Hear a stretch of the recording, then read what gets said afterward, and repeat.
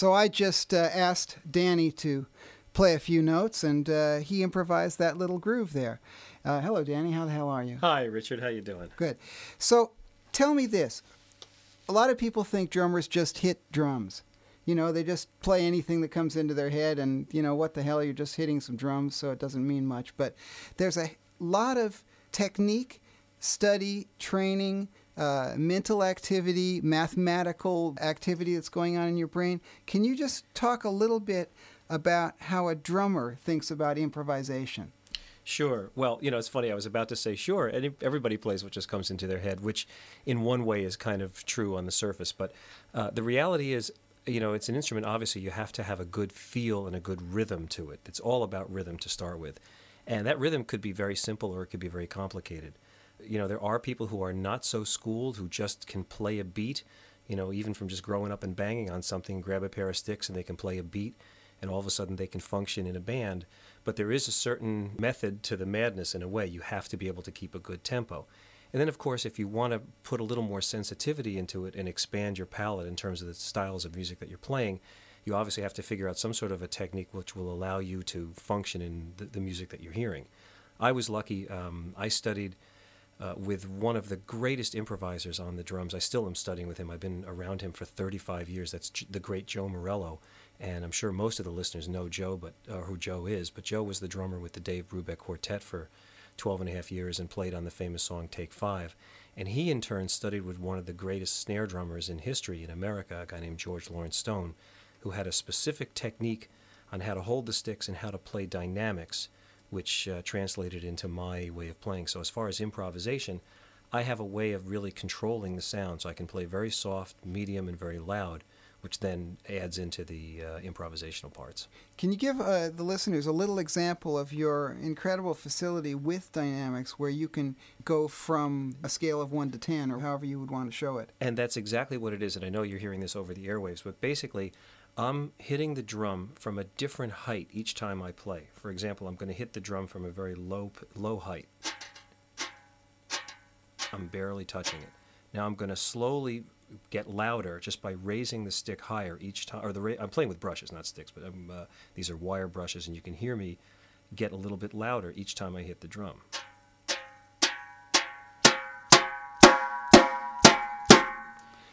And I'm not doing that by squeezing it harder or like whacking it harder.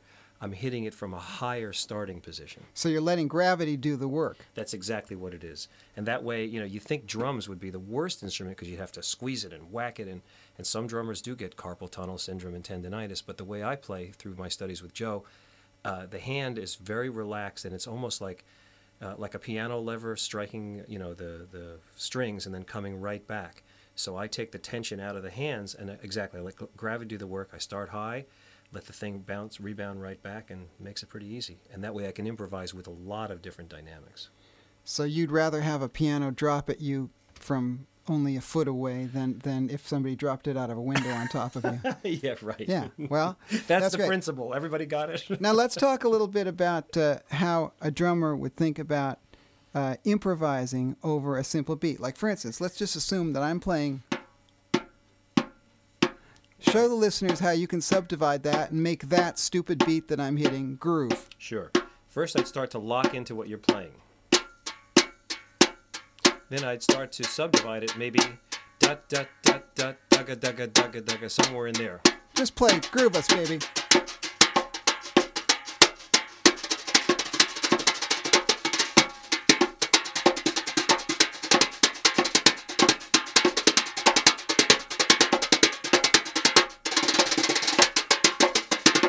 See, and he didn't confuse me. It was fabulous.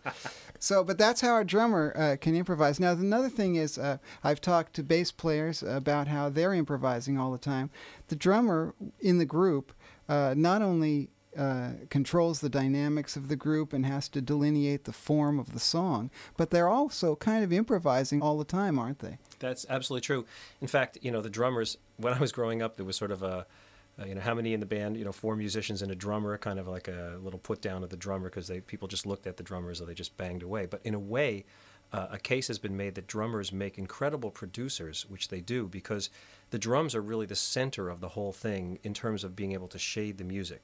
So you have to delineate when one part of the song, in other words, if the drummer plays a static beat where nothing changes, imagine that, you have nothing to show you where the beginning of the song is, where it ends, and how you get to the middle part, or any emotional stuff in there whatsoever.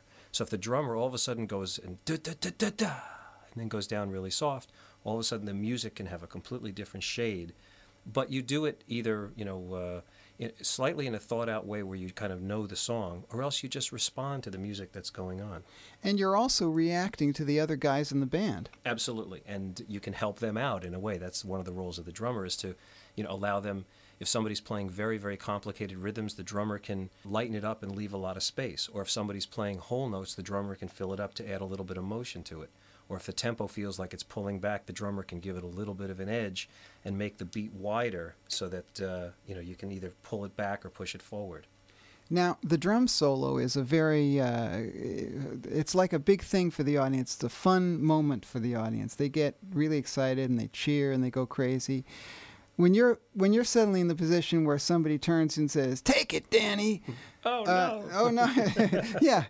What do you think, and how do you not only grab their attention, but keep their attention and build them up to a fury of moist passion?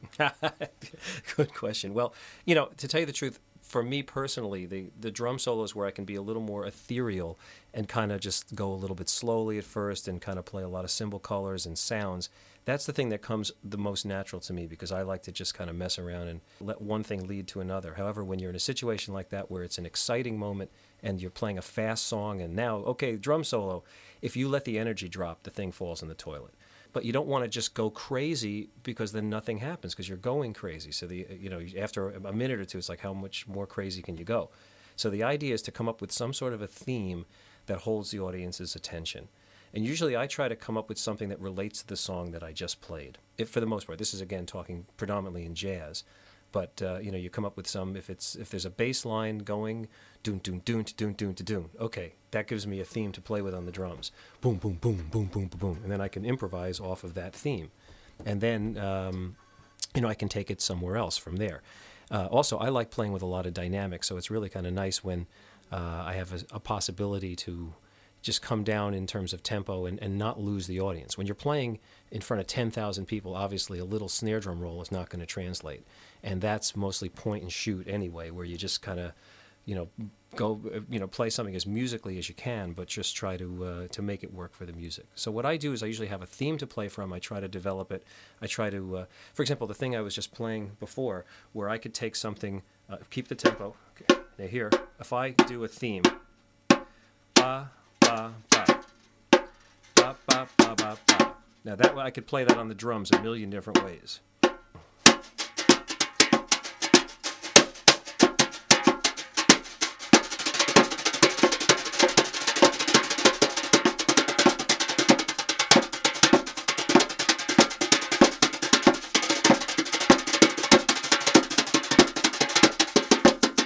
Now, I was thinking that ba, ba, ba, ba, ba, ba, da, ba the whole time, but I went into triplets. So I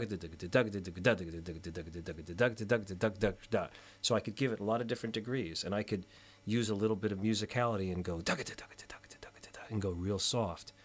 Of course, a lot of the drummers here in Britain are masters of that, and a lot of the rock and roll drummers. John Bonham was a great drum solo player, of course. Carl Palmer, depending on the different genre that you would play in, but interesting.